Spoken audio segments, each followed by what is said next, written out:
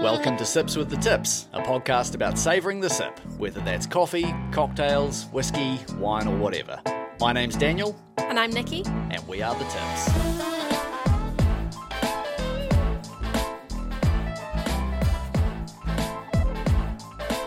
So delighted to say welcome to episode 1 of Sips with the Tips. It feels actually a little bit surreal to be finally hitting record on an episode. It's something that we've been talking about it for so long. Yeah, it feels weird to actually be here. It's changed form so many times, but like, hey. It's definitely been a few months, and we'll come back to that. But at this point, you might be wondering, like, what is it? We gave you that little brief summary at the start. So I thought what I'd do is I'd pull out the longer description that we've spent a bit of time painstakingly writing. So It's a little bit formal, but it's a podcast to discuss the passion and craftsmanship behind our favourite beverages. That includes whiskey, wine, coffee, craft beer, cocktails, etc. We're going to be sharing news, opinions, discussions, and answering your questions. It's one part educational, one part entertaining, and entirely powered by our passion for savouring the sip. That makes it sound way more slick than it's actually going to be. It's giving it, building up our grandeur there. But it sums it up. So as to who we are, my name is Daniel. I'm Nikki. We are a husband and wife. Our surname is Tipping, hence Tips. Probably should explain that right at the start, I think, fair to say. If you're picking up on the accent, you're like, hang on a second, I'm trying to place those. I'm from New Zealand, Nikki. I'm from the north coast of Ireland. But we met a few years back in Scotland, where we've been living. Well, I was there for 6 and a bit years. You were there for... Yeah, almost 10 by the end, yeah. And when we met, drinks is one of the things that we very quickly bonded over, wasn't it? Yeah. Well, you'd scouted my Instagram pre-first date and decided that a girl that had pictures in Isla and Oktoberfest as well, you're like, oh, I could carry a conversation with her. Yeah, so you'd not long been to Isla for a wee whiskey social. I was just back, yeah. You'd not long been to Oktoberfest. I'd done those two things in the 12 months prior, so it was like, obvious talking points there. Conversation won't be too dry. Nah, we went for our first date. I'd just come back from a marathon that was themed around whiskey. Jamfest, yeah. Dramathon. Dramathon, that's it. We went for a few pints, ended the night with a whiskey, correct me if I'm wrong, but I believe it was a Singleton 12? Yes. Does that sound right? Singleton for your last night as a Singleton. Hey. She's on it. How about that? So drinks is something that we bonded over pretty quickly, sort of throughout our relationship, whiskey and beers and wine we were and stuff. both like independently super interested in it, and then when we met, it was like, ooh. Now we've gone like full nerd mode on it, right? In like a cool way, though. Of course. So a few months back, we moved to Nelson in New Zealand, which is where we're setting up a life now. I was looking for a new kind of vocation. So when we were in Scotland, one of my hobbies was putting together videos, had a YouTube channel, just nothing sort of fancy, just sort of tourism-y sort of things, going different places in Scotland, getting some nice scenery and shit like that. Basically filming day trips. Kind of. And then I was looking for more of a focus on it because I didn't feel like it had much direction. So I was trying to figure out what that was. And I don't know if you remember how this idea came about, but it was one night we were talking about, what was it? It was single malts versus blends and kind of the merits of each. You say talking, it was more about arguing. We had a full-blown fucking argument about it. Not an argument, but a debate. We had a debate about it. And I remember walking away from that being like, my God, we're passionate about this topic. And then the next day at work, it was like a light bulb moment. It was like, holy shit, there's our direction right there, right? So it was going to be a YouTube channel, and then over time, this is too much information, but it's morphed into a podcast. I've got a background in radio, a very clear passion for whiskey. You've got a background in the whiskey industry. Yeah, I used to work for a creative agency within the drinks industry, so it's, yeah. Yeah, did a bit of a time at a whiskey and cocktail bar when we moved here to Nelson too. Did a wee bit of hosting and a wee bit of that kind of thing. We put together the passion, the knowledge, and kind of interests, and a podcast kind of seemed like a good choice. Unsolicited opinions. Kind of, self-entitled knowledge. So, Sips with the Tips, we have kind of a bit of a running order that we'll go through each week. Today's going to be a bit different because, of course, it's an introduction to the show, really. But we've got a few sort of staples that we're going to include each week. Our first bit.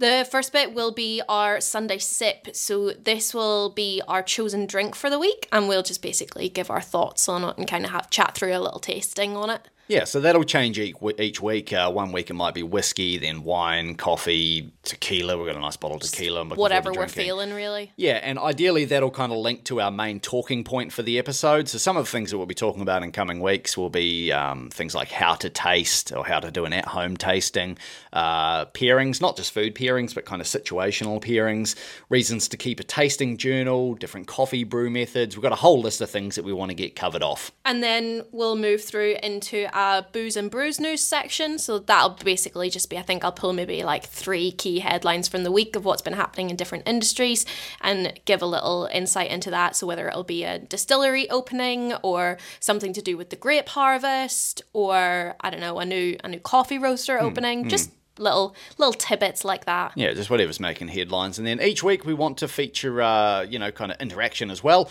So we're going to have a question that we'll pose to you, or maybe a poll. We'll share your questions, comments, feedback, all those kinds of things, any kind of things that made us laugh on social media. And you can follow us. We're at Sips with the Tips on Instagram, and we have a fair bit of content going up there. Yeah, and please do engage so it's, not just us answering our mum's questions every week. Although I'm sure they'd be great. Yeah, no doubt. So moving on to our first Sunday sip for the week. We'll get there shortly. Going to uncork something. We thought quite a lot about what we wanted the drink to be for week 1. Feels like the tone. Yeah, it's a bit of a kind of milestone for the show, of course. So we sort of debated between a few different drinks. Are we going to go whiskey? Are we going to go wine? Which one are we going to go with? And what we've settled on is something pretty special. It's a whiskey that we both love. I would say it's probably in my top 5, certainly of kind of most drinkable drams. Yeah, it's super palatable and just really reliable. Yeah, I just find it's cozy and it's one that you can return to time and time again, right? Yeah. It's a distillery that we have both been to, one that we're particularly fond of for one reason more than others. When we went there, it was on a walking tour in Duffton, which could be a bit of a clue.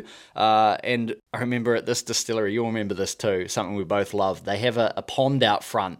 Yeah. And it's full of ducks, right? And when they built this pond, or when they did up the pond, or whatever they did, they were a bit concerned about the ducks getting in and out because it was a little bit high. So what did they do? They put a bloody duck ramp in. So now the ducks can just waddle themselves into the water instead of having taken this big jump. Very, very cool. Great time doing that walking tour. I think that was with Speyside Tours, was it? Speyside Tours with Michelle, local lady. She was great. Brilliant day out. So our Sunday sip for episode 1 is Balvenie Doublewood from the Speyside region of Scotland, and it is 12 years old. So it is aged for a minimum of 12 years in traditional whiskey casks, and it is first off aged in kind of your most traditional American oak ex-bourbon barrels and hogsheads, and then it is moved across into Spanish oak ex-oloroso sherry casks for an additional 9 months, before then finally being transferred to these like big oak vessels called tuns to allow the whiskies to marry. And I think that in the end is an additional 3 to 4 months. And that's where it gets the name Doublewood. So this one here is ABV 40%. It retails here in New Zealand for $115, which kind of pisses me off a wee bit. Over in the UK, you'll get these for about 45 quid. But then it's got a long way to ship, which I kind of understand. And this one's been a staple for Balvenie for a long time. I think they started making these in 1993. Yeah, so okay, not that long. Almost 30 years they've been keeping this one. So I think it's the same vintage as Nicky Tipping. Let's get the cork off this. Let's pour it out, and let's get into our first Sunday sip, eh? Woo! Okay, so Sunday Sip, episode 1, I'm going to uncork this wee fella and pour some out. And while I'm doing that, can you just tell us what we're going to be covering off? Sweet, yeah. So each week we're going to be running through the presentation of the liquid, so the bottle and the packaging, and then the liquid itself. We'll chat through the aroma and the flavour, any thoughts we kind of have around that, and then we'll finish off by giving you the distillery's perspective on it, so what you, quotation marks, should be experiencing when you have it. Yeah, this one here, this bottle of Doublewood in particular, has a little bit of sentiment to me as well. So as we mentioned, we moved back from Scotland to New Zealand around about 7 or 8 months ago. While in Scotland, I had a job for a wonderful organisation called the Edinburgh Dog and Cat Home, and this bottle here was my leaving gift from them. They chose very bloody well. So, I don't know, what do you say about the bottle? The packaging we don't have anymore because we've had it for a while, but it come in that nice cylindrical kind of standard tube thing, which is fine. I don't really feel any certain Yeah, way to be about quite it. frank, I feel like there's nothing of note about the packaging. Yeah. And I don't mean that in a negative way. I just mean that, like, it's cool. It's traditional whiskey. It's like a nice stock of label that feels a bit luxe. There's some foiling in there, but it's every single thing you would expect from a whiskey in terms of packaging. It's there, except I hate the cork. It looks like MDF. Oh, yeah, I hadn't really noticed that. Yeah, it looks cheap. I got to be honest, I quite like the curves of the bottle. It's got, I don't know. Yeah, but it's got an a nice, off-the-shelf bottle. It's it standard. It looks good on a bar. It looks good on a shelf, but really there's nothing that kind of jumps out about it. Really, Super cute, classic whiskey for a classic liquid. Yeah. Okay, so we've poured out a couple of these. Before we get into it, let's talk about the liquid itself. Colour-wise, it's gold, amber, yeah? Yeah, gold, amber, quite rich actually. It's got a nice, it holds the glass quite well. We haven't got them in a traditional Glencairn. We've got a slightly fancier glass for episode 1, but I think it clings to the side pretty well. It's got a little bit of sort of viscosity to it. Got some legs to it. Yeah, it's not crazy More thick or legs anything. than I've got. Aroma-wise, what are we thinking? I mean, I love the smell of this. It's just so, it's so inviting, you know? Yeah. This is just, I don't know, it's just, I can't fault it, you know? This is why I can just keep going back to Doublewood. Like, it's one I would pour this out every night and have a dram of this before bed and not ever get sick of it. Is that fair? Yeah, I find it's really comforting. Not one of those whiskies that you're like, oh, you stick your nose in and then you have to take it back and be like, whew, okay, give me a wee minute here till my brain processes what's happening. Yeah. It's simplistic, but in like a beautiful way.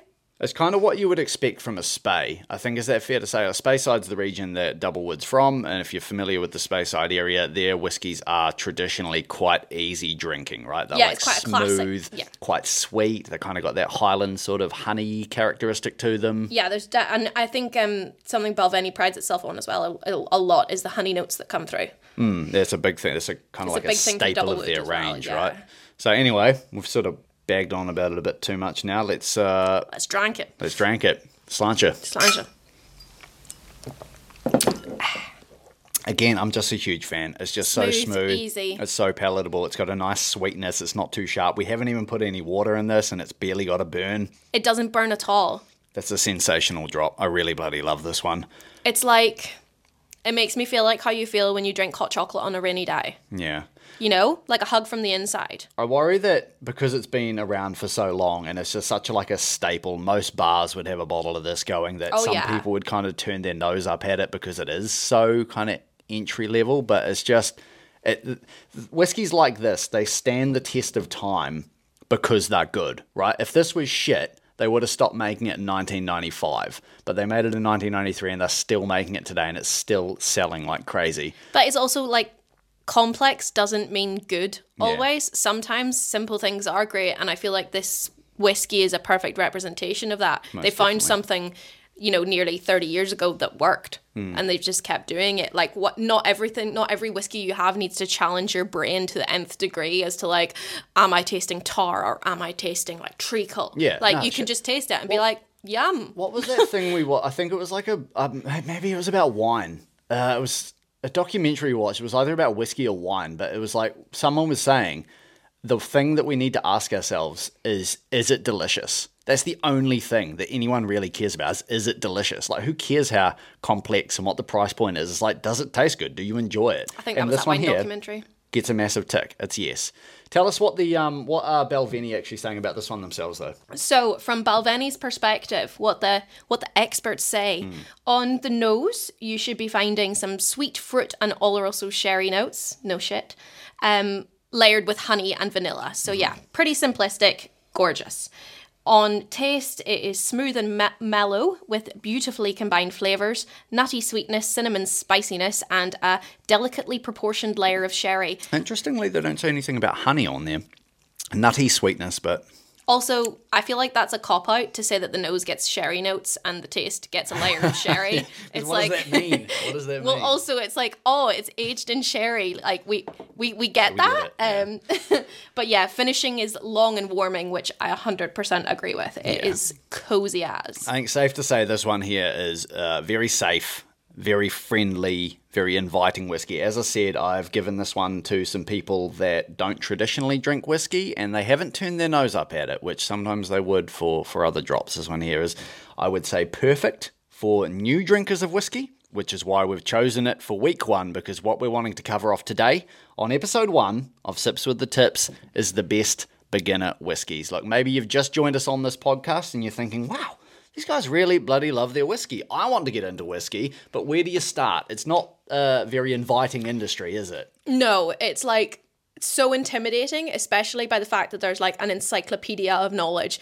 And as an entry-level drinker, you're made to feel like if you don't have that knowledge and if you don't understand every single aspect of the production, then you can't appreciate it, which is complete bullshit. Yeah, absolutely. So we're covering off this week best beginner whiskies. Now, in one of the near weeks coming up, we will be covering off kind of how to do a tasting, like how do you sort of really appreciate the liquid in the glass. But the thing you got to do before you have the whiskey in the glass is you've got to know which whiskey to pick, because there's an enormous range out there, thousands and thousands of options, and if you don't pick the right one, you could probably be turned off whiskey pretty quickly. So what we're going to cover off today is, in our opinion, some of the most entry-level, kind of inviting, friendly, easy-to-drink whiskies that we've come across.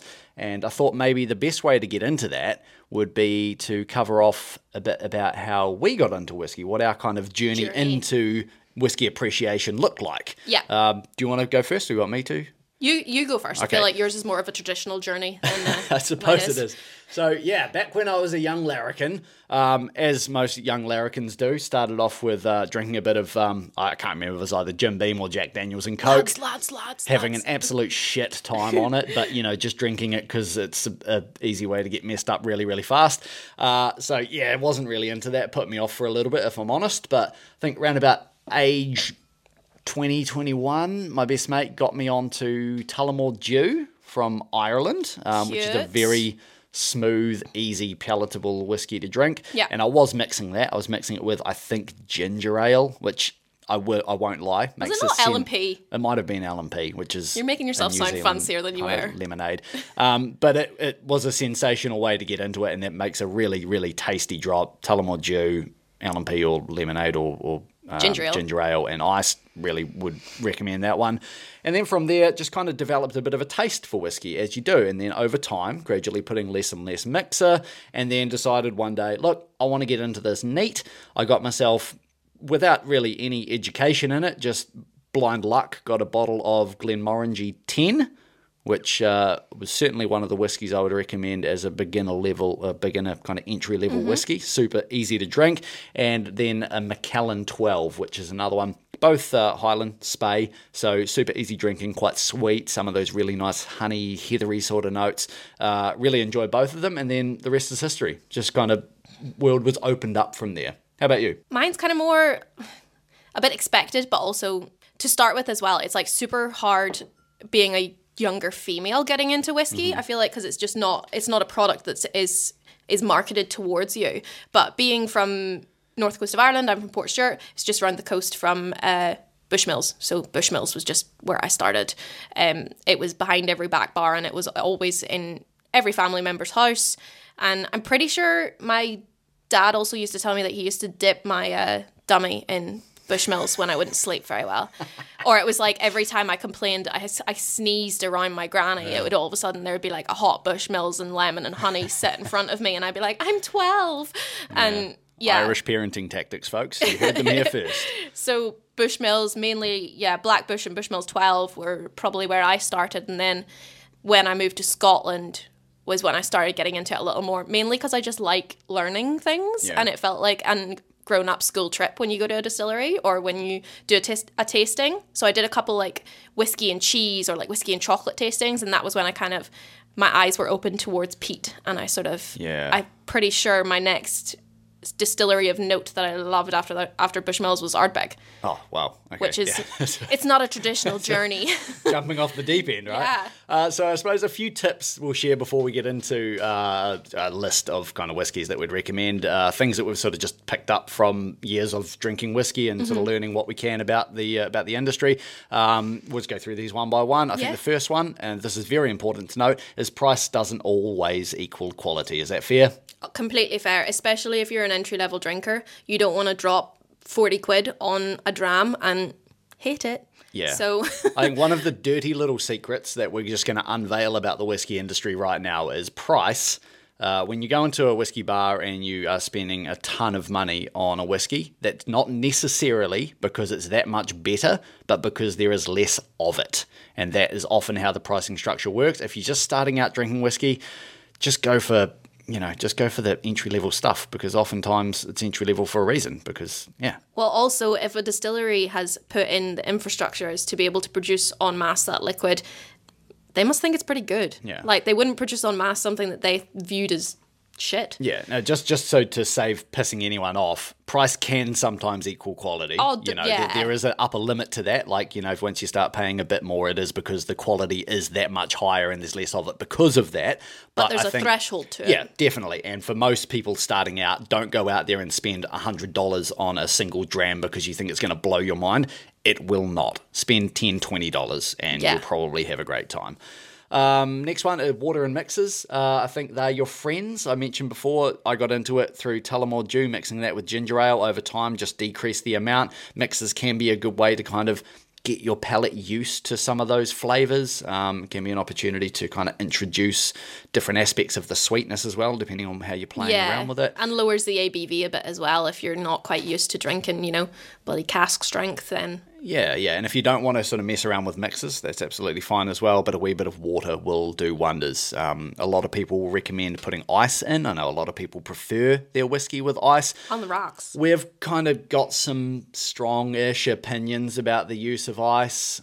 Not every whiskey works with ice. Sometimes you put ice in it and it's detrimental to the liquid. Like, you don't enjoy it as much. Yeah, I think But as an entry level, I think, When distillers are putting together their liquid, right, they are anticipating it being enjoyed neat. For full kind of immersion in the flavour of the whiskey, the way it was crafted, it is meant to be drunk neat. But ice can be a great way to kind of introduce yourself to it, because it does two things. First of all, it drops the temperature, which mellows out some of the kind of stronger notes and the intensity of it. And then, of course, as the drink warms up, it also dilutes. So it makes it quite palatable the whole way through the journey. And this is one that you said to me was give it a chance. Well, I feel like when you first start drinking whiskey, you take that first sip and you're just hit with this wall of burn. And you're hit with, it's a little bit of an assault on your senses and you're not really sure what the crack is there. So if you just give it time, and there is that old kind of myth that you should hold the whiskey on your tongue for as long as it was aged as a minimum. So if you're having a 12-year-old, hold it on your tongue for 12 seconds to let it simmer down. And what's your thoughts on that? I disagree. I was going to say it's horseshit. I think to I don't buy into that at all. It's a nice sentiment, and like the romantic side of me is 12 seconds for a fucking whiskey on your tongue. That's a very long time. What happens then when you get up to those rare exquisite ones that are fucking like 52 years old? What about the Macallan 52? Or the 81-year-old? Hold it on your tongue. We'll come back to that. So just, I suppose, expanding on what you just said, give yourself time to develop a palate. Like, there's not many people out there that take a sip of whiskey and they're like, yeah, love that's pretty it. good. That's me for life now. It takes a little bit of time to kind of get to the point that you're really understanding the notes and the flavours and appreciating them to the fullest extent. So just go easy on yourself. It's a long-term relationship. It's not a one-night stand. Yeah, and the final one I've got here, and this is, I'm running the risk of pissing some people off here, but in quite a generalistic sort of sense, I would say your two best friends when it comes to which whiskey do you buy, look for Irish whiskey and look for Scottish whiskey, but specifically from the Speyside region. Now, that's not to say that Japanese whiskey or Highland whiskey or Islay whiskey isn't going to be perfectly drinkable for a beginner palate, but I think the concentration of beginner-friendly whiskies, I would definitely put most of them in Speyside or in Ireland. Is that fair? I think so, yeah. Obviously, there'll be exceptions, and there'll be, experimental finishes and that kind of thing within like the Irish realm that will not be ideal for an entry-level drinker. But on the most top-level view of it, you're more likely to get a Speyside or an Irish. Yeah, and actually in general, Irish whiskey can be a little bit more gentle. Yeah, and just looking ahead at the list of beginner-friendly whiskies we've got in front of us, actually, I've kind of broken the rule book on exactly what I just said anyway. So, But it's not take it with a grain of salt. It's not a rule book. It's just, if you're looking to get into it, Spey's probably a good spot to start because you're more likely going to have that florally light tone as opposed to being punched in the back of the throat with peat. Well, that's the final point I was going to raise as well is, and again, a bit of a catch-all. Again, this might piss some people off, but I would say if you're starting out, probably avoid peated whiskies, just for the start. Some people will drink peated whiskies as their first whiskey and be like, shit, that's how I expect it to taste. I love it. A bit like you, totally. But I would say for most people it's a lot. 80-90%, probably ease yourself into that one. It's a bit too medicinal. Yeah. Unless you're into that, like me. So we'll get into the list anyway. We've written down a few of them. We sort of collaborated on this and come up with a few that we each sort of put forward as to whiskies that we think are really good for people starting out on their whiskey journey. I'm going to come in with the first one, and the one I wanted to recommend, one that we had a couple of winters ago in Scotland, wasn't it? Is Dalwhinnie Winter's Gold. Now, this is a distillery that it's technically in Speyside, but they self-categorise as being in the Highlands. This is something I only just recently learned. If you're in Speyside, you can choose whether you categorise as Highlands or Spey. Some do both. But Dalwhinnie categorise themselves as Highlands. And Why? I think the reason for it is because they claim to be the highest distillery, and Highlands highest. I think that kind of makes a lot of sense. You know what I mean? Speyside is kind of more you picture next to the river Spey. Always in pursuit of that USP. Yeah, totally. So this whiskey, Winter's Gold, is distilled specifically between October and April, the coldest months in Scotland. And as I say, they're the highest in Scotland, which apparently is contested. It may actually be Brave Ale, which is part of Chivas Brothers. They may be tied. I think it's about 1,154 foot elevation or something like that. But this Dalwhinnie Winter's Gold really leans into that cold theme, which you can get just by the name of it. So they actually recommend drinking this one directly out of the freezer, which is how we tried it when we first got it, and I think that adds quite a beautiful sweetness to it. This one here is extremely sweet to the point that it's almost viscous. It's almost like sticky to look at, and the honey notes on it are unlike anything I've ever tried before out of the freezer. It just dulls the burn of it completely, and it's so easy drinking. And I think as an entry-level whiskey, you have that one out of the freezer, you take a sip of it, it's super sweet, you love it, and then as it gradually warms up, your palate kind of warms with it, and I think it's a beautiful way to get into that flavour. Yeah, it's dead nice, and I think we can contest firsthand how easy drinking it is. Didn't we get absolutely smashed on that in lockdown whenever we had it? So drinking it straight from the freezer, I think we ended up putting away nearly 2/3 of the bottle in one night. We did. That was around Christmas time, wasn't it? I got it like on a special at Tesco's or we something. were in like lockdown. That. There wasn't much else to do. Yeah. Oh, yeah. No, that was a lot. It's a special dram. Yeah, but I mean, any whiskey out of the freezer is going to bring the sweetness right to the fore. But this one here in particular really left an imprint on my brain. It was just so beautiful and easy drinking, and I would say would be right up there with my recommendation for beginner whiskies. What do you got for us? Mine is, I'm going to go back to kind of one of the places that I started whiskey, and it is Blackbush by Bushmills. So it's one of the most well-known Irish blends out there, and it features a lot of sherried malt alongside your kind of classic caramel grain, and it's easy drinking, neat, or perfect for use in cocktails because it is so versatile. But yeah, blends are also quite a good place to start for if you're wanting to get into the whiskey scene. Yeah. Also, Blackbush is exceedingly affordable. So if you don't want to drop a lot of cash on something that you're not sure if you're going to enjoy, a mass-produced blend is probably a good place to start. Yeah, that's one where I'm kind of You're opening up that door for your palate, you know? I've kind of been guilty of this where I kind of wrote off a lot of Bushmills because I was like, it's so cheap, it must be shit. But they do some amazing stuff. Yeah. We've got one. Oldest distillery in Ireland. I got one in my shopping cart online at the minute, and I might actually buy one after this episode based purely on that chat. Sorry, that Balvenie. Next one I've got is one from, and again, I'm kind of tearing up those rules or those tips I just shared before, and I said kind of avoid Isla a wee bit. This one here is from Isla, and I'm not sure whether I'm just a bit biased because I love this distillery, but Brooklady Classic Laddie, I think, is another great one. It's a hard one to narrow down to say, yeah, it's definitely the one to go with, because this one, it changes year to year. They don't try and keep it super consistent. They want to showcase the barley. So as far as kind of understanding how the barley affects the flavor of a whiskey, this one here I think is quite good. Notes wise, I just find it to be quite an inviting drop. Fruity, it's fresh, it's inoffensive. I really love this one. What else you got? My next one is more so, it's not really something that I had drank a lot of until we came to New Zealand, but in my brief stint we mentioned earlier in the whiskey bar, it was one of the most ordered drams, which I was quite surprised about, but it's Edredar 10. And it just palatable, easy drinking, super affordable as well. It's not something a distillery I'd heard a lot about in Scotland, but it seems to be quite easy to get in New Zealand as well, which I think played into it. But yeah, every other day we were getting an order for that. And that's the proof is in the pudding, right? If that's what people are ordering and they're coming back and ordering it and they aren't having a shit time with it, that's normally a pretty good sign. Next one I've got is Glenlivet, specifically the Founder's Reserve. You'll probably remember, maybe you won't.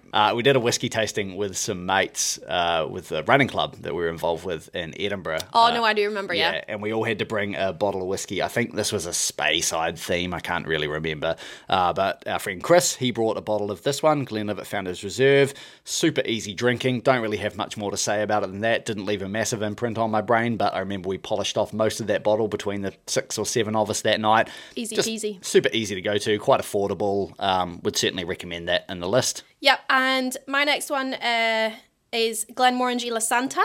So it's... Yeah, because I'd said Glenmorangie 10 was how I got into it. Yeah. But La Santa, that's sherry finish. Yeah, so I just feel like it's a really good example if you kind of have your baseline like, oh, okay, Highland whiskies, I'm kind of into that nutty spiciness, but you want to understand the influence that cask has upon the flavour. And I just think La Santa is a perfect symbolism of this. And even the colour of it's beautiful. And Bill Lumsden, when he was making it, said that they made it in pursuit of trying to bottle the feeling of watching a sunset. So apparently every time you drink La Santa, it should be like every time you watch a sunset, and it changes each time and you notice something different about the flavour. You know, each time you watch the sunset, you pick up a different colour, you see it from a different perspective. Okay. It's kind of, I like it from a little bit of a brand spiel because I feel like it gets you in the headspace for being in an appreciative tone rather than just blind drinking. I was going to rip into that for being a load of shit. If I didn't love Glenmorangie and I didn't enjoy La Santa, I was going to be like, but I understand. I appreciate it. Yeah, you do notice different. Yeah, that is actually quite a nice description. It's a good spiel. I sold a lot of drums spouting that one in the bar. And the last one that I've got on the list here is, again, perhaps a little bit controversial, but look, some people, they do come into whiskey and they expect that big smoky kind of peaty flavour and they love it. I know I got into peat pretty quickly. Octomore was one of the first drams I tried. You like the Ardbeg stuff, but I'm going to say Bemore 12 from Isla, I would say definitely deserves a place on this list. I wouldn't ordinarily put something with peat smoke in a list of beginner whiskies, but this one here just has the gentlest peaty kind of aromas. You know, it's got that smokiness to it, but in such a nice, refined, inoffensive way that I feel like it really deserves a place on this list. It captures the kind of Isla aesthetic really well. It's got those nice like briny kind of salty notes to it that you get with a lot of island whiskies. It's got a nice sweetness that balances it out. It's one that, again, got a cheap bottle of it from Tesco's or Asda, I think, a couple of years ago and just demolished it in no time because it was just such easy drinking liquid that I think it definitely deserves a place on this list. Your thoughts? Yeah, definitely. It kind of reminds me of like just a classic Scottish gentleman. I don't know why. It's just like he's quite refined. He's a little bit rough around the edges sometimes. There's a wee bit of smoke there. He probably has a pipe. But I just get that feeling from him. Yeah, okay. Like, inoffensive, but you have a good time. You know, he's in the armchair in the corner with a book and a pipe and probably a little spaniel of some sort. Yeah, That's what I feel like. I can understand. I can see him. You can see I it. can see him. You know, that's who he is. Yeah. I feel like Bemore should have you on their marketing team. They'll bloody double down on that. But anyway, that makes our list up. A whole bunch of whiskies there. If you're looking at getting into whiskey, kind of entry level, and you're thinking, oh, fucking hell, there's too many bottles to choose from. Which one do I go with? I think any of those would be an absolute safe bet. It's not an exhaustive list. There are dozens and dozens more whiskies that would be a perfectly good point to jump in on. But there's a few that I hope will help you. So starter for 10. Yeah, hope you get into your whiskey journey and start appreciating this beautiful amber drop. Let's get into the news, eh? Okay, time now for our Booze and Brews news, the section of the show where we hand over to Nikki at the news desk to share a few headlines with us about the drinks industry as a whole. What have we got today? So first up, we have the announcement of a partnership that has been super hyped. I've seen like PR about this everywhere, but it was finally released this week, and it is Bowmore and Aston Martin have come together to release one of their oldest single malts at 52 years old, and it's retailing around 75,000 USD. Holy shit. I didn't realise the price was quite that high. Yeah. So there's 100 hand-blown decanters to be done in staggered release, and basically Aston Martin have designed this... It's undeniably beautiful, like this beautiful decanter using all of these like really progressive methods. I think they've done 3D printing as well as traditional handcrafted clay modelling, and then every single one has been hand blown as well. So it's gorgeous, and it almost effortlessly balances on 2 points, showing like the engineering and that kind of thing that they work with. I just want to add a wee bit to this. So we saw the announcement of this kind of get teased in the week that was, right? They were sort of hyping up this thing, and I think the wording that they used was this was the pinnacle of their partnership. They made it out like this has never been done before. Admittedly, the decanter is beautiful. Stunning. Like, it looks stunning. No one is buying this dram to drink. They are putting this on a shelf, and this is gonna, it'll age beautifully. Or sit on it and release it in auction and make a bank. 100%. Yeah, no, the value will skyrocket on it as time goes on. But come on, it's a car dealership and a whiskey distillery pairing up. I'm so bored. Yeah. Like, it's gorgeous, stunning, love it, but also a distillery and a car brand. Yeah, I love Bemore. Wow, I didn't expect that. I love the distillery. I love Aston Martin. I love both of them as companies, but just shut up.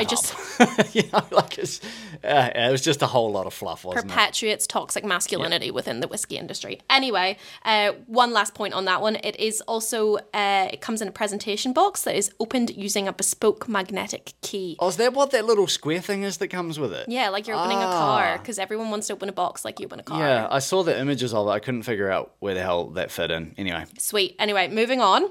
Sort of more wine related, a little bit closer to home for Daniel and I, about the New Zealand wine industry. Basically, last year, wine fell by 14% in terms of sales because they had a really bad season. There was lots of frost. Everyone was a bit like, ooh, what's going to happen? And then obviously coming into 2022, they had the challenges for this vintage from COVID-19 and labour shortages, and I'm sure everyone's aware New Zealand had their border shut for so long that they couldn't get a lot of the workers that they had, and they had to get workers from elsewhere. Yeah, I can speak a little bit on that because I actually spent this the summer 6 months or so working in the wine industry, labouring out in the grapevines.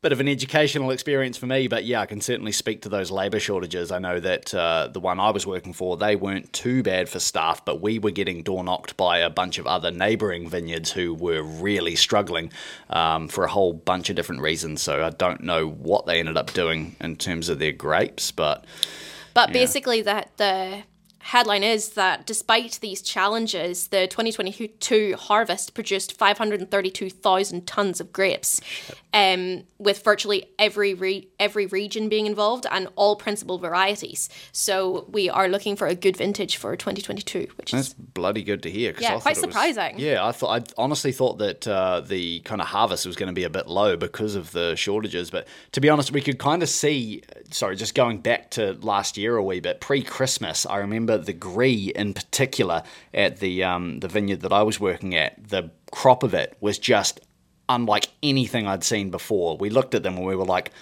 holy shit, this is going to be a pretty good year. Good. Yeah, and sure enough, we had a fair bit of rain and stuff, and that caused its own problems. But once it came around to harvest, I think the tonnage was up like phenomenally higher than last year. So I'm really not surprised by that bit of news. Yeah, excited to see what comes from it. And our final headline is, to be honest, just a bit of a weird one. I saw it and I was like, what? Vines grown in space have come back from their spatial journey and they are showing greater resistance to climate change. So vines which have spent more than a year growing in zero gravity conditions on board the International Space Station have come back, and scientists have been running loads of tests way above my brain level, but basically they are searching for organic solutions for the future of agriculture on Earth, which is pretty mental. How bloody good, eh? We might all be underwater, but we can still get pished on Pinot. Priorities in the right place, guys. 100%. Thank you, Nikki. That's this week's Booze and Brews news. Moving on now to our final section of the show, which is where we kind of set a bit of a question for the week ahead on our Instagram channel. Admittedly, at this stage, we've only got a few followers, so the poll results for the next few weeks might be entirely our siblings. But if you are hearing this, we would love your opinion. Join us at Sips with the Tips on Instagram. And this week's question is really quite a simple one. Following our topic this week, it is just quite simply, what do you think is the best beginner whiskey? This might be the one that you kind of started your whiskey tasting journey on, or perhaps it's one that you've tried after a few years of drinking whiskey and you're like, shit, I wish I started with that one. We don't really care. Just share it with us at Sips with the Tips on Instagram. Tell us what is your best, most recommended beginner whiskey. And the other thing we want to do, ordinarily we'd sort of share your questions, comments, anything that we found interesting on the gram across the week, but we've only just started out on there, so I thought this week, why don't we just share a couple of interesting accounts that we've come across. So I've got one here that I wanted to give a wee shout out to. It's at Whisky Just a Drop. At Whisky, so that's OOSHKY _ just a drop. And this is a wee Scottish startup, and they've made a what do you call it? Like a wee dropper. Yeah, a wee dropper. So it drops drips of water into your whiskey. And it's just a beautiful little porcelain thing. I thought it was very cool. I'm hoping that they're going to ship to New Zealand at some stage, because I wouldn't mind getting one of them for myself. Yeah, way more aesthetically pleasing than a pipette. Oh, shit, yeah. Anything you've got? I had the account at the Amber Prism. So it's just a gorgeous photography account where we've just been like loving all the content that we've seen come from him. Yeah, nice. And the final one I wanted to shout out was one called, very big account, at Imbibe. They had a recipe for a strawberry horchata that really got the taste buds going. So I do want us to give that a wee go at some point this week if we can try to get our hands on some strawberries at some stage. And that's the last call bell. So before we wrap things up, I really just wanted to say a huge thank you. Really special having you join us for episode 1. We truly hope that you've enjoyed the content. It's been a little bit more long-winded today. Of course, the first episode we've had to introduce a few things, but things will become a little bit more streamlined in future weeks. We'll get better, we promise. Or maybe the chat will get more loose as we get stronger whiskey. Who knows? But any feedback, anything that you would like us to cover in future episodes, please do let us know. We're very responsive to any suggestions or ideas. Just join us at Sips with the Tips on Instagram. You can DM us anytime, but really just wanted to say it is very much appreciated having you listening to us. And each show, one thing that we thought we'd do that'd be a bit of fun, we'd like to shout out to an unofficial sponsor. And today, Nikki, who have we got? Today's show is brought to you by the foresight of Balvenie Distillery to consider the mobility needs of the local Duffton Duck population. Bloody good. One for you, Balvenie. Cheers. Sláinte.